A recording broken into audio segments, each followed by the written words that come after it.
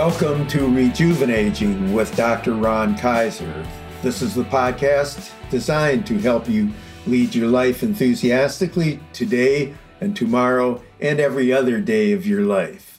I am your host, Ron Kaiser. I am a licensed psychologist, a positive health psychologist, and author of the best-selling and award-winning book, Rejuvenating, the Art and Science of Growing Older with Enthusiasm.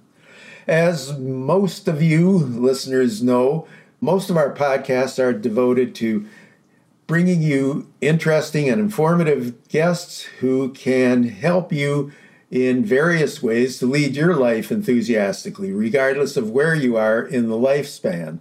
But about once a month or so, I go solo and provide a topic of, hopefully, of interest that ties in with my interest in rejuvenating, positive psychology, and the goals of the Mental Health Gym, which happens to be the name of my website. I hope that you will find these podcasts entertaining, informative, and encouraging of action taking. And one of those actions I hope you'll do will be to subscribe to the podcast and to rate it and provide any feedback that can be helpful to me.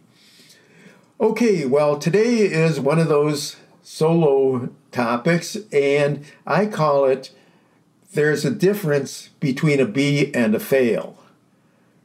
Let me tell you a little bit about how I got to discussing this or arriving at this concept. Many years ago, when I was a young psychologist and doing a fair amount of psychological testing, I remember an instance where, while giving an individual mental test, a youngster didn't make a real effort at guessing the answer. The test did permit me to provide encouragement, no clues, but encouragement. And as I did so, I remember him saying, "No, I don't want to guess. My parents told me if you don't know, don't guess." That seems so shocking to me. Why would you not want to try and see if you can get the right answer? A lot of things are done by guesswork, trying to give your most informed opinion. Why discourage a child from doing his or her best in trying to find an answer? This shouldn't have surprised me that much, however, because in those days, and perhaps it still happens, there were tests that actually gave you more points for leaving an item blank than if you got the wrong answer. This sounds crazy to me. Why would anybody want to be rewarded for, and why would anybody want to reward someone for not trying? Trying, even if we don't know what the outcome will be, or if we're not certain, can lead to a positive outcome, or at least a good learning experience. So trying should really be encouraged. Carol Dweck, the noted psychologist who developed the concept of mindset, recognized that there's a difference between the fixed mindset and the growth mindset.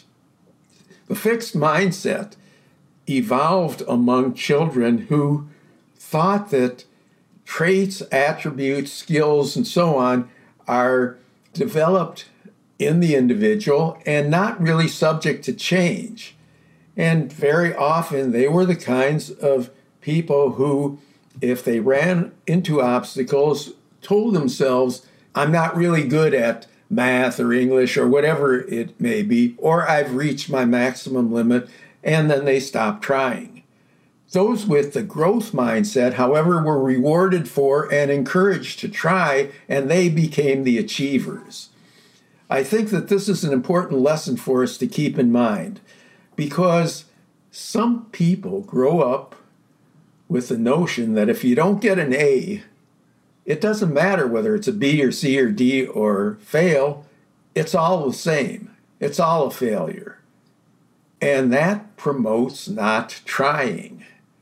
Now, that happens in other aspects of life, obviously, as individuals grow up and mature and they're out of school, but then hold themselves back for applying for that job that may lead to success, that they may be able to accomplish, but only if they get the job, and they can only get the job by applying for it.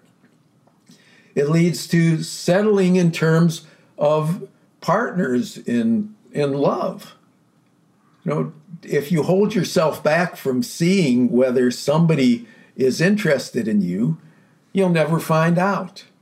And you can wind up with all kinds of fantasies about why this person wouldn't have chosen you without testing it out. All kinds of activities, leisure activities and work activities and social activities and intellectual activities can only be achieved when you try. And people will not try if they don't differentiate between a B and a fail. Keep in mind the fact that there are B's and C's and D's in the world.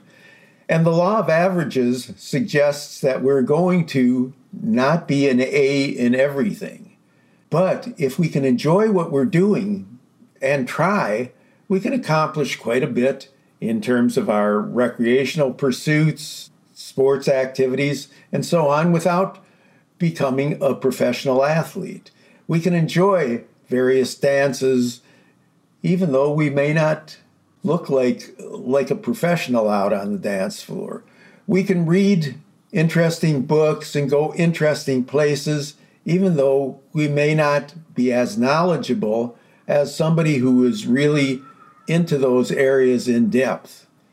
Waiting for an A to occur before you try something limits what you will be willing to do and limits your potential for success. Don't commit malpractice on yourself by not trying. I would point out that there is a difference between not being interested in trying something or not interested in learning a particular area and not trying because you're afraid to. Stay in touch with your emotions and your feelings and your thoughts. Don't hold yourself back if you're interested. In psychology, we speak of either-or thinkers. Either something is this great success or it's a failure. Something is either an A or it's a fail, even though it's a B. Don't fool yourself. Don't limit yourself. Stay active, stay positive, and if you want to try something, do it without fear of the consequences. And who knows, you may be successful. So that's it for today. This has been Dr. Ron Kaiser with the Rejuvenaging Podcast. Again, I'm always interested in hearing from you at ron.kaiser at the Mental Health Gym.